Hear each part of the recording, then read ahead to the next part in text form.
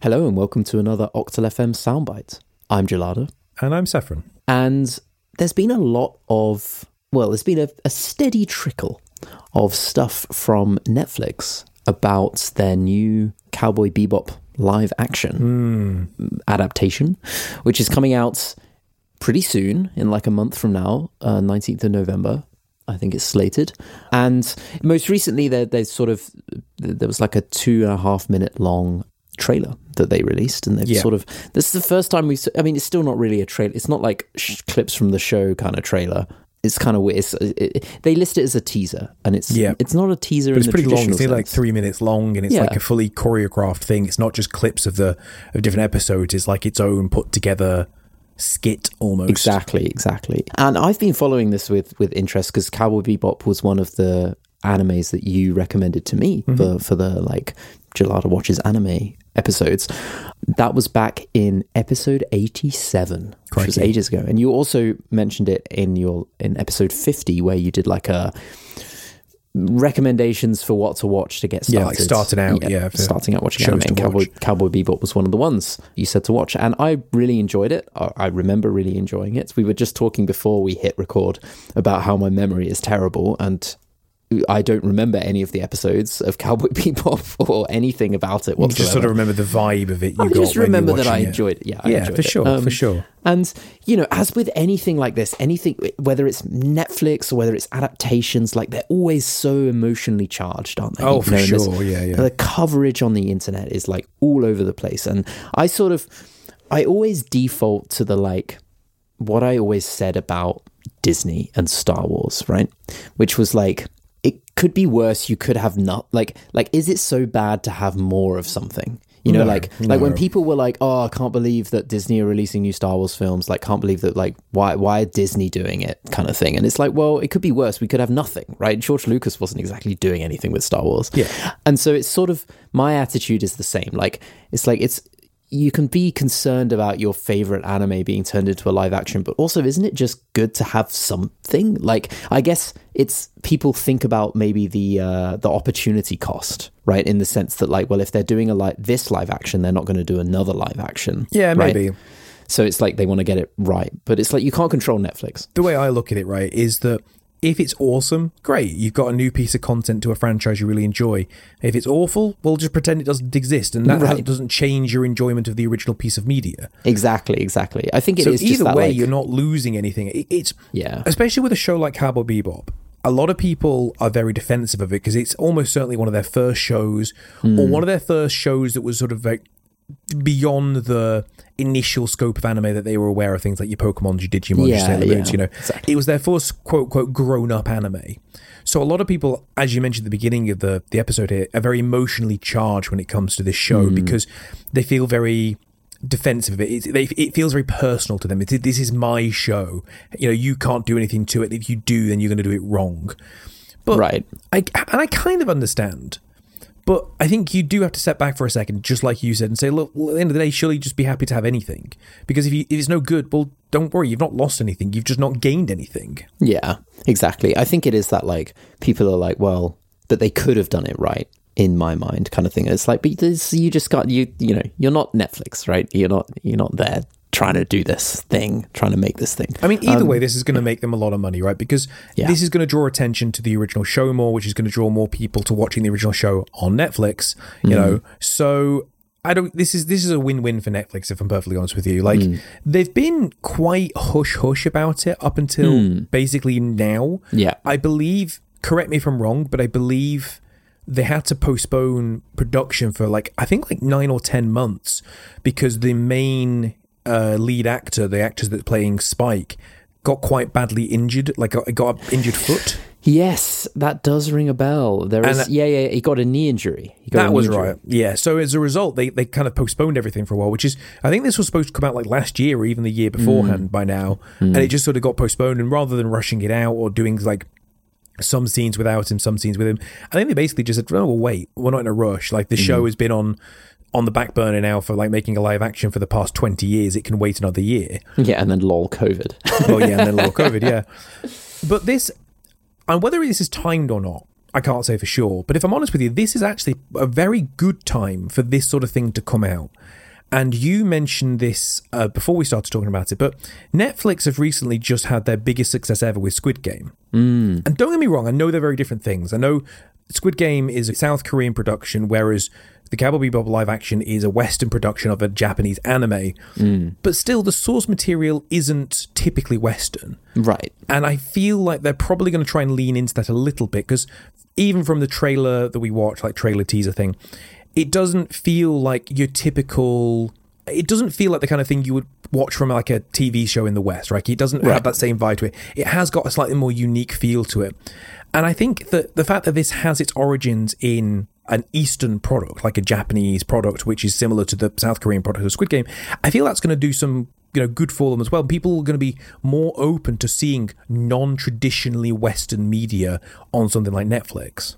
Yeah, agreed. I think it's a really interesting time. I think we've talked about this before, right? I don't know if you did. We talked about it with Star Wars Visions, right? And about how like Disney, it's like, is it streaming services that are bringing down these barriers? Is it, like, I was thinking about it and I was like, the BBC would never do Squid Game. Right? No. Like, or ITV would never do, they would never put Squid Game on. They would never put something on, or very rarely would they put something on. To be fair, I haven't watched BBC and if or they ITV did, it for would a long definitely time, be something that was already made and they simply took it. Right, which I don't feel they do very frequently, if I'm honest with you. Maybe I'm wrong, but it does feel like the majority of content that goes on those sort of more traditional channels, at least in the UK, and I'm sure the same is in the case for many countries, for their traditional sort of like local national media, where they'll keep to a similar vibe. And a lot of BBC shows have that similar vibe to them, don't they? Right. But this is very different to that. It's going to have a very different feel to that. And Netflix can take that chance in the same way that Disney Plus could take that chance with something like Star Wars Visions. Right. Where, because it's not the end of the world if it doesn't do amazingly well, but you've still got all of the subscription, payments that you were going to get anyway. Right. And it's interesting as well because, like, not only is, like, Squid Game was financially successful, right? In the sense that allegedly it was like $21 million to make and it's made $900 million, right? So, what, you can do 50 Squid Games? Yeah, and you only need 1 in 50 to be wildly successful, and that's assuming the rest of them like make zero money, not just break even, sort of thing. Right, exactly. And also, like, 21 million is probably not like a huge amount to make something as like Squid Game. Like, it feels like that's quite a low budget for something that feels quite high budget, but still, like, so to the point with Cowboy Bebop, like, it feels like for whatever reason, Disney, Netflix, whoever, they seem to have more overhead to take more chances than traditional television media would have. And the benefit seems to be that we seem to be getting, again, this is like a lukewarm take in the sense that, like, I feel like I'm guessing a lot and I haven't got like stuff to back it up, but it seems like we are getting a more diverse range of content and I guess also just more content to some extent, because part of why we're seeing Star Wars Visions and Cowboy Bebop and Squid Game, part of it is that the market is so competitive, right? Yes. And we've talked about this in the sense that for the longest time it was basically you subscribed to Netflix and that was everything, right? You got Disney in Netflix and you got, you got everything in one go.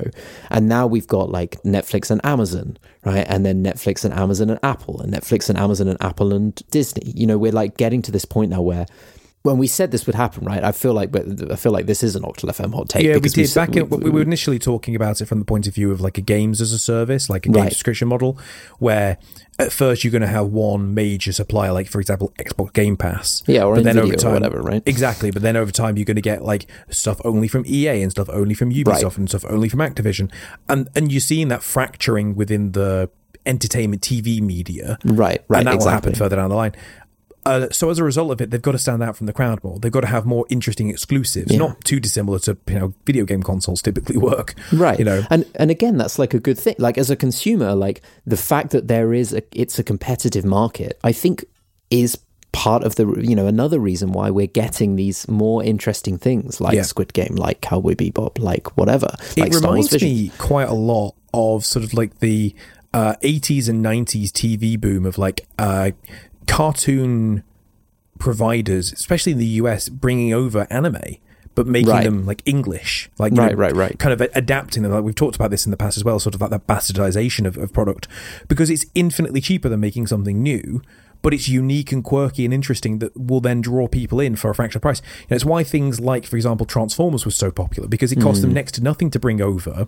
They already had like a pre-existing product they could make sales with the toys, and all they have to do is stick it on TV without any extra effort at all. It will cost them pittance by comparison to how much money it made them.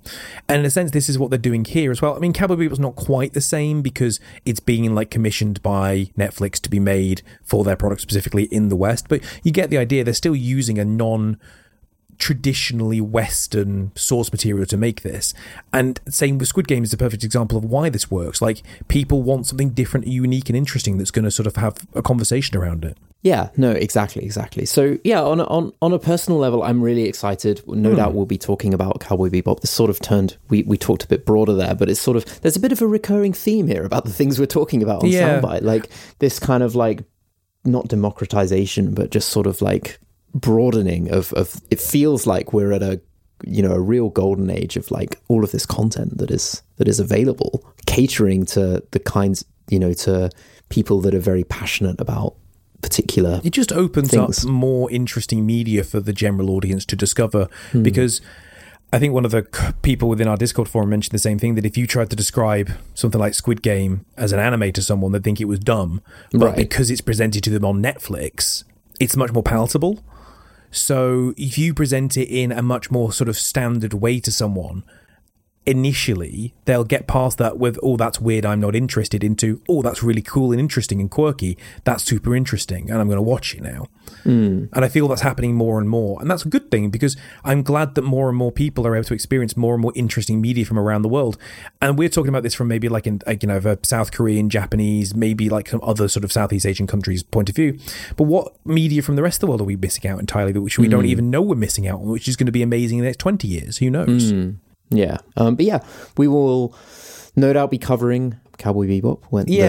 I don't really want to give my opinions on sort of what I think about the actual show so far from just what I've seen. From teasers. Yeah, it's hard to give a proper idea of it so far, but we'll definitely watch it and we'll come back and we'll discuss it maybe in a whole show, or maybe just a soundbite. I don't know about what our thoughts are, because I think it's going to be interesting. I think they've already just shown that they're not staying super safe. They are taking a few risks, and they are being sort of have a bit more of an artistic vision with it than just simply slapping a live action veneer over the original show and that's it.